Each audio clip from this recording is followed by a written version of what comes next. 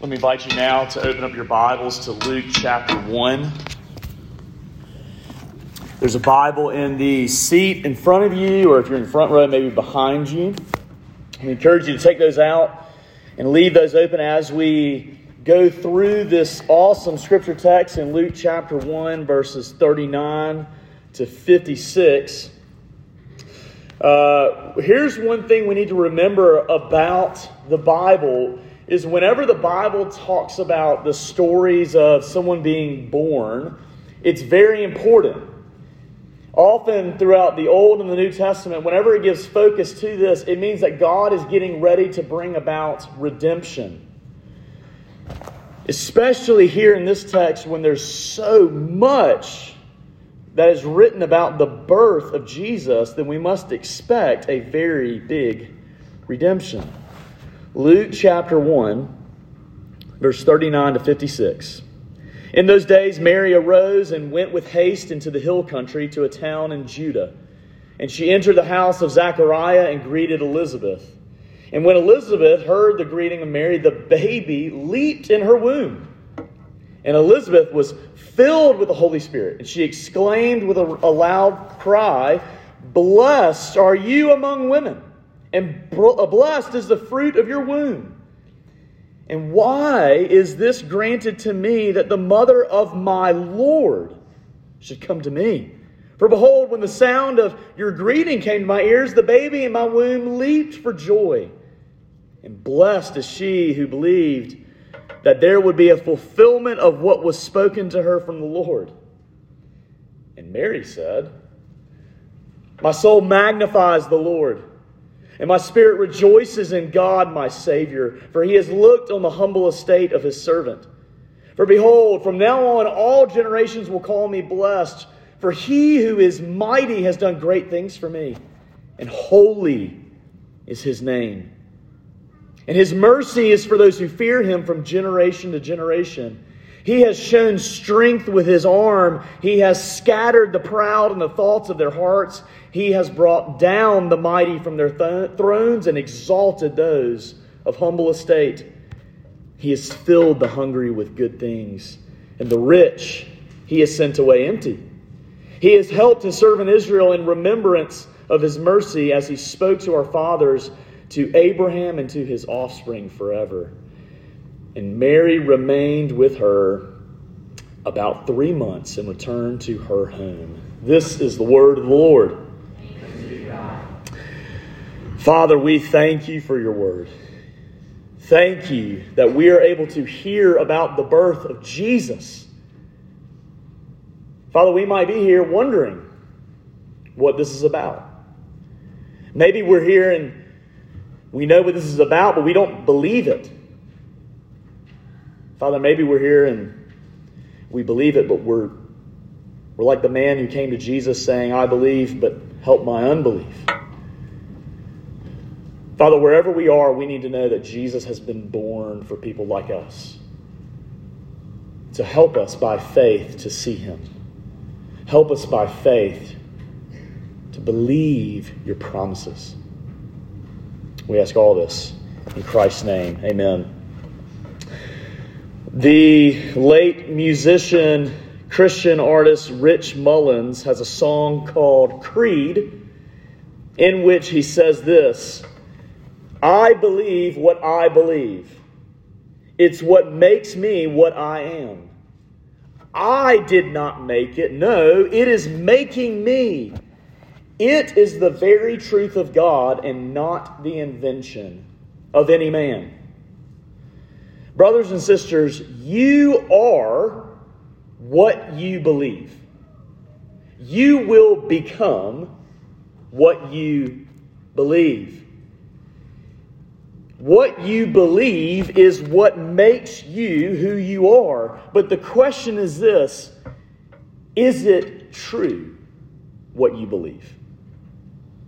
Is it powerful what you believe? Can it actually change you what you believe? The song of Rich Mullins is certainly talking about the Apostles' Creed. And in the Apostles' Creed, which is a very familiar creed to our church, in it it says, what do we believe? We believe in Jesus Christ, His only begotten Son, our Lord. Now listen to this. Who was conceived by the Holy Spirit, born of the Virgin Mary. Brothers and sisters, if you are a Christian, that is what you believe. And that truth is making you, but you didn't make it. And that truth is powerful to change you. It's not the invention of any man, it is the truth of God. What this Christmas season is about, it is about remembering what is true. It's about remembering what we believe. We can very often get caught up in the checklists we need to accomplish, the presents we need to buy, the people we need to visit, the dishes we need to make. All that is good and great, but do not miss the biggest thing about it. That there was someone who came to earth. And He was not born by normal birth, but He was born of the Virgin Mary. And by believing in who Jesus Christ is for us, it will change you. Brothers and sisters, what we believe is that the Messiah has come. And that the Messiah has brought His kingdom. I'm going to talk a lot about today what's called the Messianic kingdom. And by that, just simply what I mean is the kingdom of the Messiah, the kingdom of heaven, the kingdom of God. It's the kingdom that Jesus brings. So whenever you hear Messianic kingdom, that's what I'm referring to. But first off, before we look into our text, we need to ask the question, what have we been waiting for? We have been waiting for the Messiah to bring His kingdom. The Messianic kingdom is what the Messiah would bring. But what is that kingdom? What exactly, as part of that kingdom, have we been waiting for? Well, this goes all the way back, actually, to Genesis 3. Way back in Genesis 3, when Adam and Eve, the first man and woman, when they were on this earth, Adam as our covenant head, what would happen to Adam would be the fate for all of us. And Adam sinned. And he sinned because he believed the lie of Satan, who had manifested himself as a serpent. And when God pronounces the curse upon Adam and Eve and Satan in Genesis 3:15, in the curse, God gives a promise. And He promises that eventually one day, born of woman, there would be someone who would crush the serpent. All the way back in the very beginning, God has promised that He would bring about a Messiah. And this kingdom that the Messiah would bring would crush the serpent. Fast forwarding to Genesis 15 with the story of Abraham, and when God had sacrificed animals, or Abraham, had cut these animals in halves and had laid them on either side, and God alone passed through those animals, signifying that He would atone for our sins. He was further witnessing to the truth that this Messiah, this one who would crush the serpent, would do so by sacrificing Himself. In Exodus 19 and 20, we see God on Mount Sinai appearing to Moses, and He is revealing the Ten Commandments, showing this is God's standard if you are to come back into God's presence. But obviously the law of God reveals to us our sin. But here is furthering the promise of this snake crusher, this atoning sacrifice, this Messiah. The kingdom He would bring would be a kingdom that fulfills the law. He would fulfill the law for us. That's how we can come back into God's presence. And even when we see our sins in light of God's law, this law keeper would come to us law breakers and forgive our sins. Amen? The kingdom of the Messiah would be a kingdom of forgiveness for people who have broken God's law. That's what they were waiting for. They were waiting also for this kingdom to bring new life. Life that would make hearts of stone turn to hearts of flesh. We see that in Jeremiah 31 and Ezekiel 36 and 37. People who could never make themselves alive would be made alive by someone else. But this kingdom would also be this. It would be an everlasting kingdom. It would be a kingdom that would conquer all others, that would never be threatened, that would always win. This kingdom was promised to David in 2 Samuel 7, that someone from his line would arise to the throne. And when he came to the throne, he would bring in the kingdom that would be stable, that would be universal. My friends, the Messiah alone brings in these things. And that Messiah is who we have been waiting for. Here's what's interesting. After all these promises that God would finally defeat Satan, that He would take care of our sins, that He would expel them from us, that He would forgive us, that He would change our hearts, and that He would bring in the kingdom. Those promises, they seem to have failed. Because there was a time period, as you know, between the end of the Old Testament and the beginning of the New Testament, there was a time period of around 400 years of prophetic silence. And it made people think that maybe God had forgotten them. Do you feel that way? Maybe this Christmas season makes you think that God has forgotten you.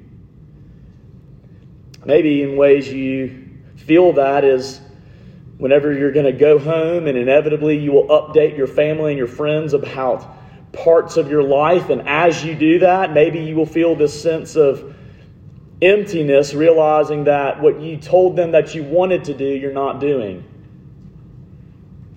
And maybe you begin to think in those moments that, well, I thought God would help me. I thought God would be with me wherever I went, but it seems as if He forgot me.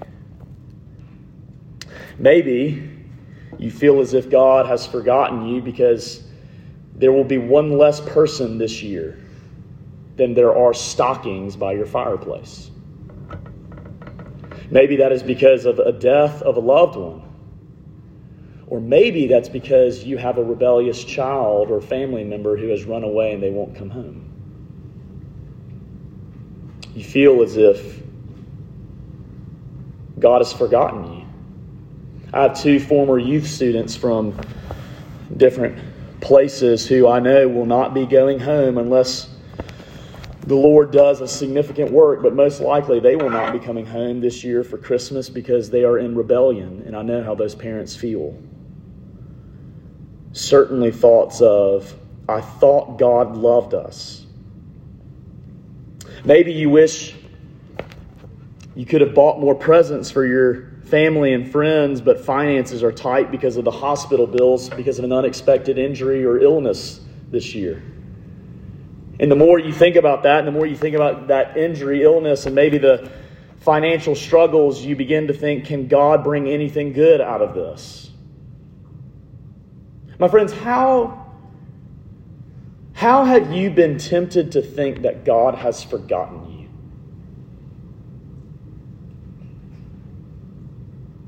Maybe it seems as if Satan's kingdom is more powerful than God's. Maybe your conscience is eating you up over your own sin so badly that it feels as if Jesus isn't enough to take away your sins. Maybe you're going through spiritually dry seasons where it appears as if He's done putting up with you and He's left you. Or maybe when you reflect on your life and you see yourself still struggling with the same sins that you said you would have stopped this time last year. Or maybe your evangelistic efforts of sharing the gospel appear to be useless. Or maybe your family devotions seem to be fruitless. We're all asking the question, where is this kingdom? Can we hope in it? You know, actually something that's interesting is some people have the tradition of not putting presents under the Christmas tree until the day of Christmas. They don't like us, as one of my good friends says, us barbarians who dare to open presents on Christmas Eve. But they will wait to put presents under the tree until Christmas Day. But there's actually something very interesting about that can help us with this truth. Is that maybe when you put up your tree, even for some barbarians, before Thanksgiving, and you go almost a month without seeing anything under the tree. Every day you walk into the house and you look at that tree and it has lights, maybe ornaments, but there's nothing under the tree. Day after day happens, and maybe if you're a child, you begin to think, did they remember my list? Are they going to remember to provide for me? Or are they going to remember to give to me? You see, isn't that actually what Christmas reminds us of? Is God going to come through? That's what they were wondering. That's what these Israelites were wondering for so long. Is God going to give? Because it seems as if He's forgotten.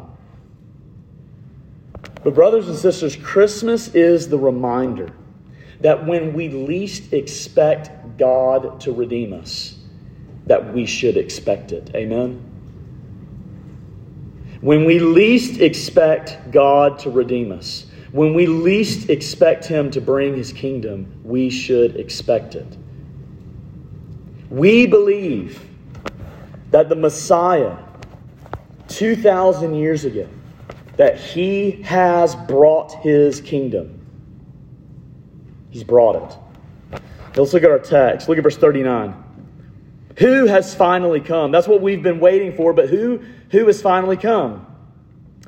In those days, Mary arose and went with haste into the hill country to a town in Judah, and she entered the house of Zechariah and greeted Elizabeth. And when Elizabeth had heard the greeting of Mary, the baby leaped in her womb.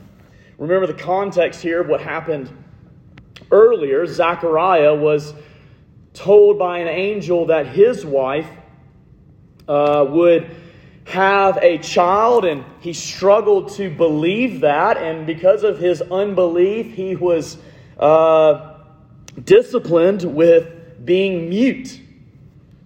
So when Mary appears to Zechariah's house, it is very interesting to see him still mute, not able to speak. And she appears to this home, and she's greeted by Elizabeth, who is pregnant with John the Baptist. The Baptist is not his last name, just to make clear. And here's what's fascinating. That when Mary appears, look at verse 41, what happens? The baby leaped in her womb. That's crazy. If you've ever seen a woman pregnant and when a child's moving, it's just like the skin like going, it's kind of crazy. And you think about, like, some of you know this obviously, what it must feel like to have a baby leap in your womb. That's wild to me. But this is what happens. This picture of leaping is actually this word, a picture of sheep hopping for joy. It's actually the picture of this. It's the picture of whenever you receive amazing news and whenever you finally get to be by yourself, maybe you punch the air in excitement, or you're so giddy and you do the happy dance, or you're skipping, or whatever it is. That's the sense of what this word is. Leaping in the womb. We also need to see this, my friends, and this is very relevant for today, that this is a baby. In the womb, even this early in pregnancy for Elizabeth. And by the way, also for Mary, who at this point would probably not be showing, that a baby in the womb is reacting to a baby in the womb. Children, at the moment of conception. My friends, maybe that challenges you to remember what God says about life, but also maybe it convicts you because maybe that is something that you have done, is that you have had an abortion. But my friends, let me remind you of this. What Christmas season reminds us is that even though that is a child, God has come to save sinners. Praise God, right? He's come to save sinners. People who have done murderous deeds like David and Paul. You, if you've had an abortion, are not barred from salvation. You are compelled to come find it in Christ. Because Jesus Christ was born for murderous people. He's come to save wretches like us. We must hold forth the biblical ethic, but yet also the forgiveness of sins in Christ. What's so fascinating is that this would have been John the Baptist's first prophecy. Isn't that cool? Some of you think maybe I'm too little or young, or I don't have that platform yet to be used. Guys, John's in the womb. Who has been ushered in here? What is John excited about? He's excited about the Messiah. The Messiah has come. The Messiah has come to bring in His kingdom. My friends, in real time, in real history, it has happened. We don't just look at a book as if it's just merely some fictional literary piece. It's real events. The Messiah has come. And this demands a response from us. And we must remember this, that having no response to this is a response. My friends, you are all called to embrace this. The Messiah has come. And you are either in His kingdom or not. But notice what happens to Elizabeth. This is awesome. Look at the second part of verse 41. It says, and Elizabeth was filled with the Holy Spirit. Notice that it happened to her, not something that she just worked up on her own. It happened to her. Let me give a couple of notes here before I talk about what this means. Notice this is not what happened when she was filled with the Spirit, that she just spoke gibberish. Notice that it wasn't as if she just came up with her own opinions. Notice that it was not self-centered. That is not what it means to be filled with the Spirit. What was it? It was based on Scripture. She is filled with the Spirit, and she is seeing that Genesis 3:15, that the snake crusher has come. It's focused on the Word. It's exalting Christ, not her.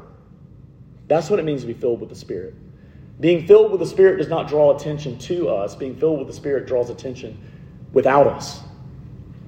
Now, what happens when she's filled with the Spirit? Here's what's amazing throughout Scripture, is that whenever you see moments like this, when the Holy Spirit rushes upon someone or fills someone, you see this in the book of Judges, you see it with David, you even see it with the tabernacle builders or Paul and Peter preaching.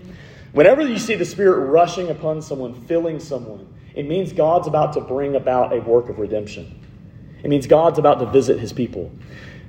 So, Jewish people, the original audience who knew their Old Testament, whenever they would first read this, they would say, ooh, something's going to happen. And yes, it is. The moment is happening. The Messiah has come. Notice what Elizabeth declares. She says, blessed are you among women, blessed is the fruit of your womb. Now watch this. And why is this granted to me, that the mother of my Lord has come to me? This is what's crazy. There is a child in Mary's womb, and Elizabeth is calling that child her Lord.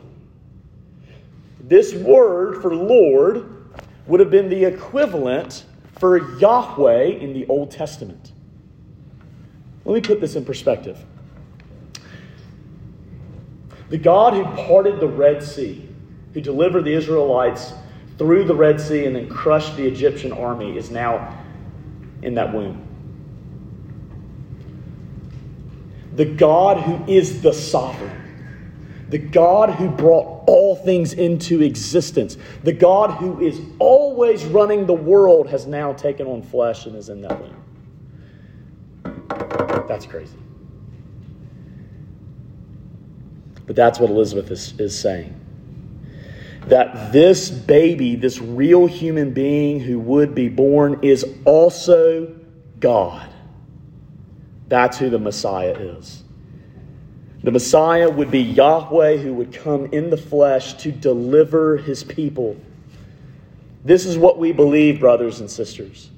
We believe that the Messiah has brought his kingdom. That's what Elizabeth is declaring. We also believe that the Messiah brings his blessing. Look at verse 45.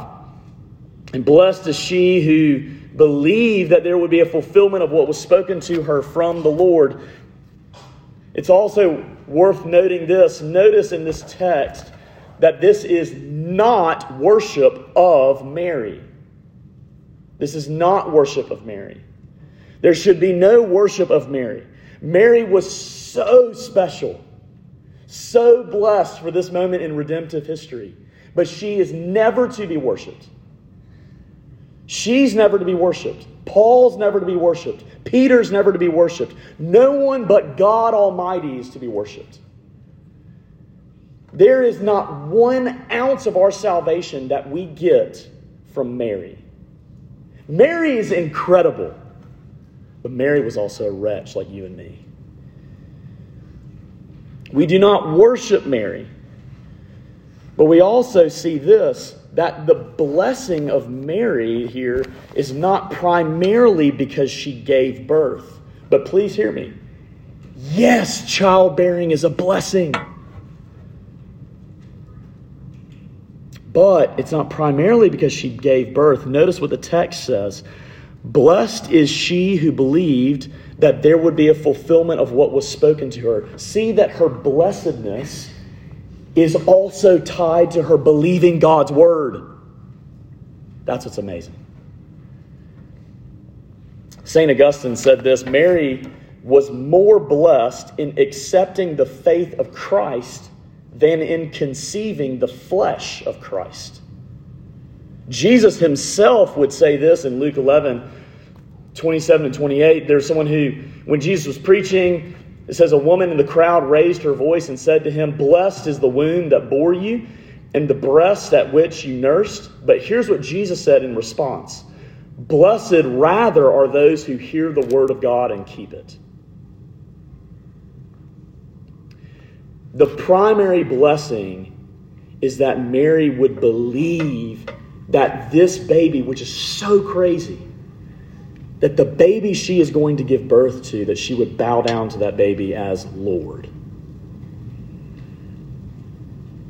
You see, it's because she believed God's word. Yet again, Augustine, following up on that verse, says this: even her maternal relationship would have done Mary no good unless she had borne Christ more happily in her heart than in her flesh. My friends, do you want to be blessed? Believe in God's promises. Do you want to be blessed? Believe in who this child is. That's the blessing. Because that's where salvation is. That's what we believe. We believe that this child, this baby, is the Messiah, and this Messiah has brought his kingdom. Now the question is this: how will we respond?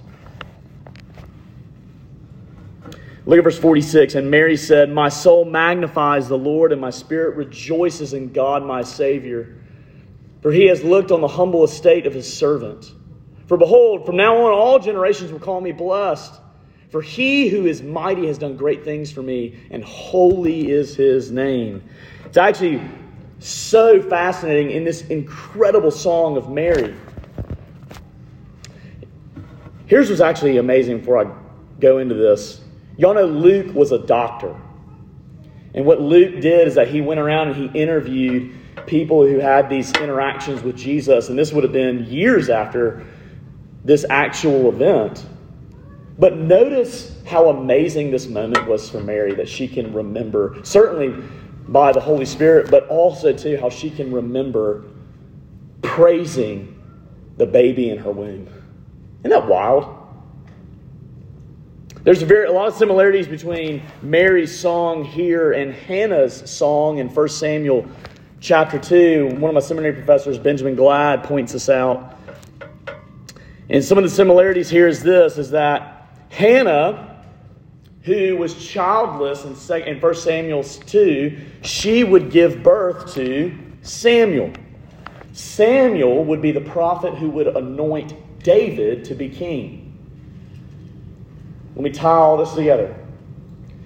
In the Old Testament, David had escalated the kingdom of Israel to such a level where forever after that, all the Israelites would say, we want the glory days back when David was here.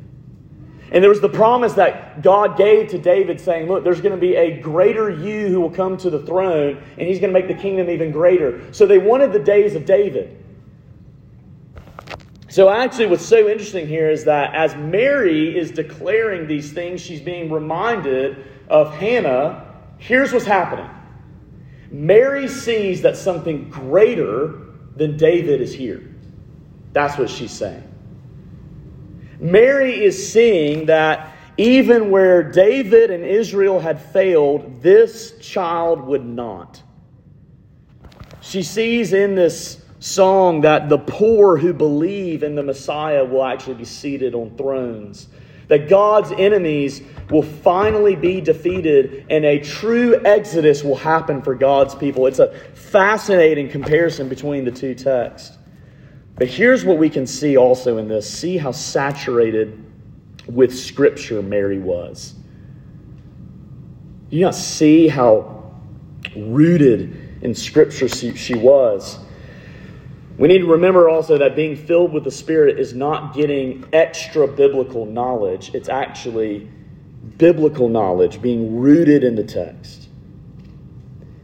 We need to remember for us believers is that we will grow in our expectation of the Messianic kingdom when we grow in our literacy about the kingdom.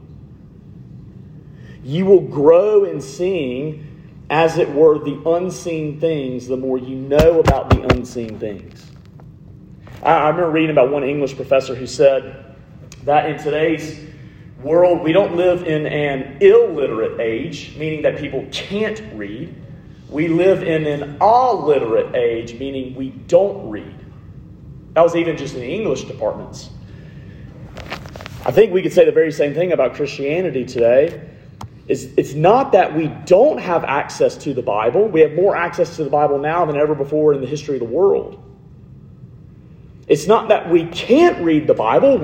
Especially in the West, we have a modern education. We know how to read words and not just look at pictures, as I was mentioning earlier. It's that we don't read the Bible. We just simply don't. And because we don't, we fail to expect God to be at work. My friends, what Christmas should remind you of is to come back to the Word, to pour into the Scriptures. Because the more you pour into the Scriptures, the more you will be able to see that God is at work. That's why. Mary is so saturated with Scripture. She believes that this is the Messiah who is bringing in the kingdom. So here's what she does. She magnifies God.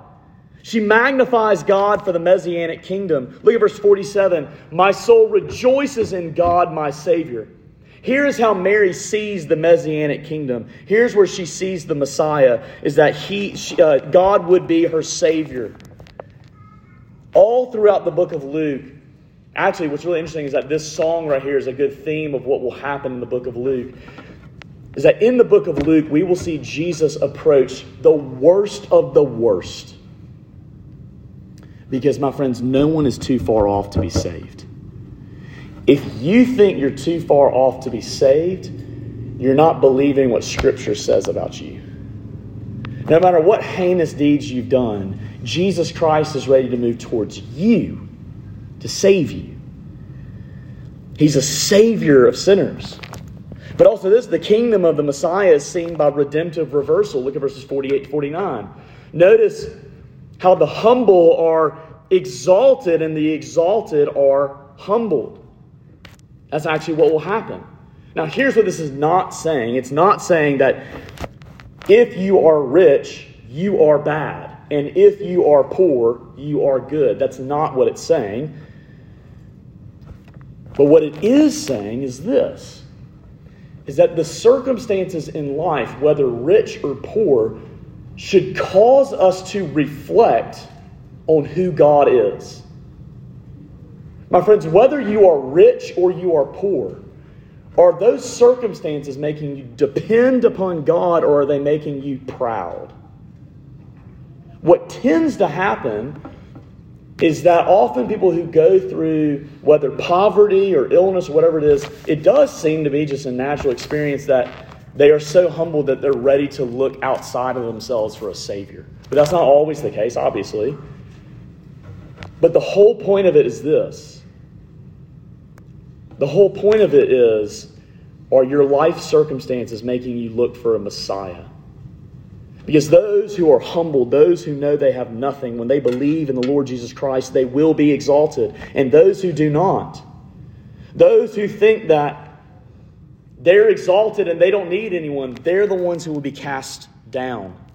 I love what, once again, Benjamin Glad says this: the defeat of those authorities the defeat Jesus is going to have over sin, Satan, and death, it kicks the door wide open for those whom the devil has long held captive, the marginalized and the Gentiles.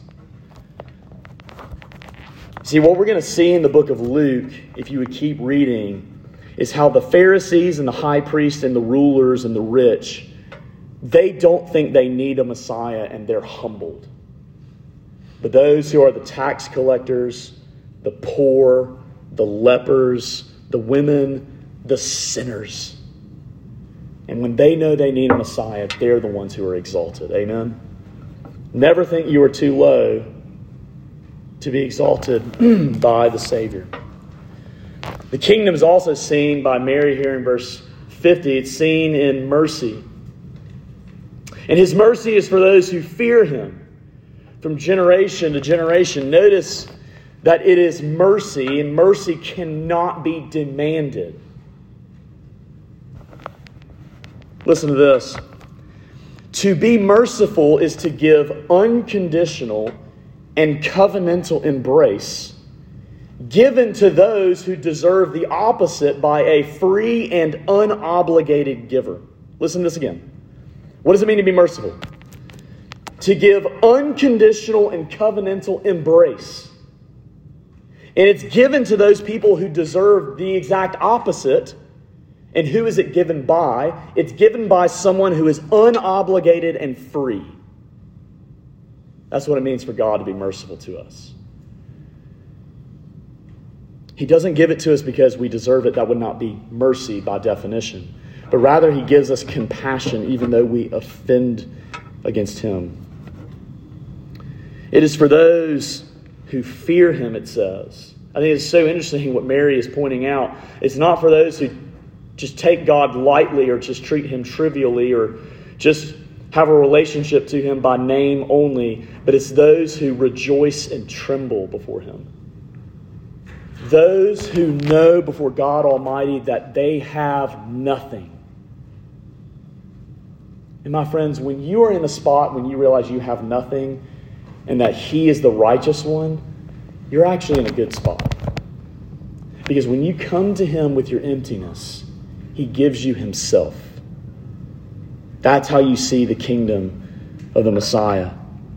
We see also in verses 50 and 55, talking about from generation to generation and to Abraham and to his offspring forever, that God is covenantal. He is faithful. We see also in verses 51 and 52 that God will protect His people from their enemies.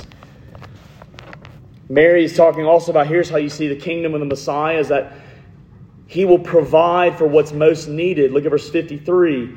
He has filled the hungry with good things, and the rich He has sent away empty.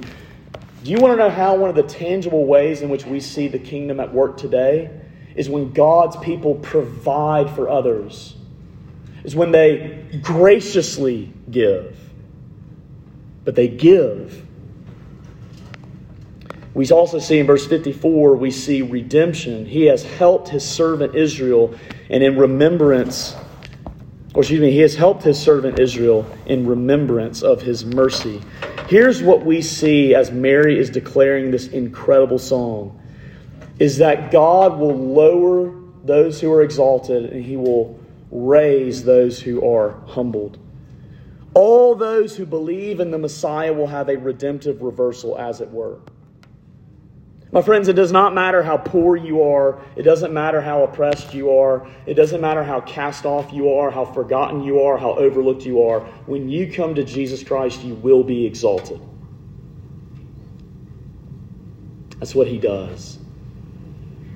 And that should give great hope to us who are wondering, when in the world is the darkness going to end? When in the world, as it were, are the presents going to appear under the tree? Keep looking to him. See, here is ultimately what Jesus will do.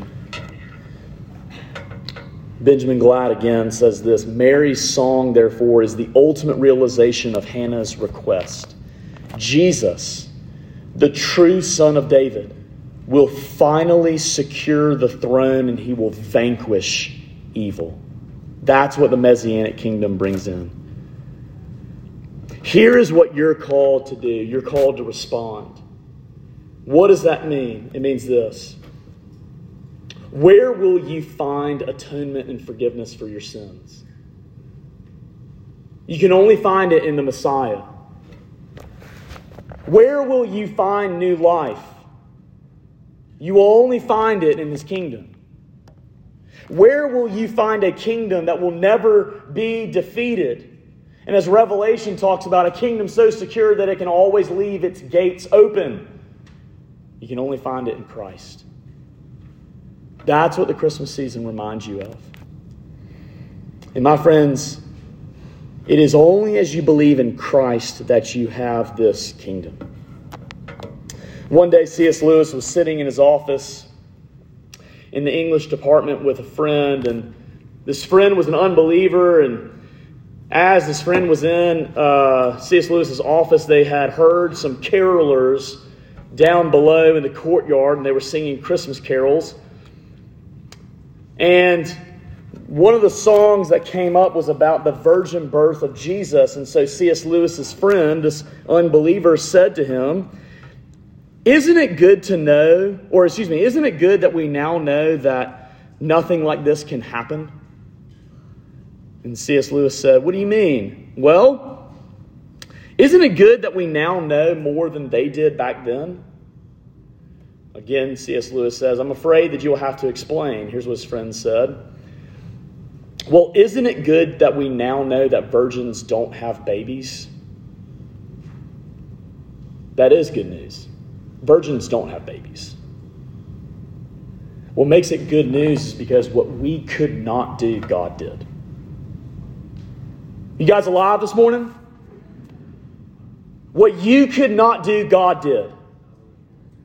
When the darkness was overwhelming, God brings light. When your sin is a mountain, he vanquishes it. When you cannot atone for your sins, he went to the cross. My friends, if there is one hope for you today, is that you would believe him. Because virgins don't give birth. Sinners can't save themselves, but Jesus can do it. Amen? Let's pray. Father, we ask that you would help us to believe in he who is the Messiah. Help us to believe that he is the one who has come for us, not the us who we try to pretend we wish we were. So as we look to him, help us to believe, and may that truth change us. May it make us. May it remake us. We ask all this in Christ's name. Amen.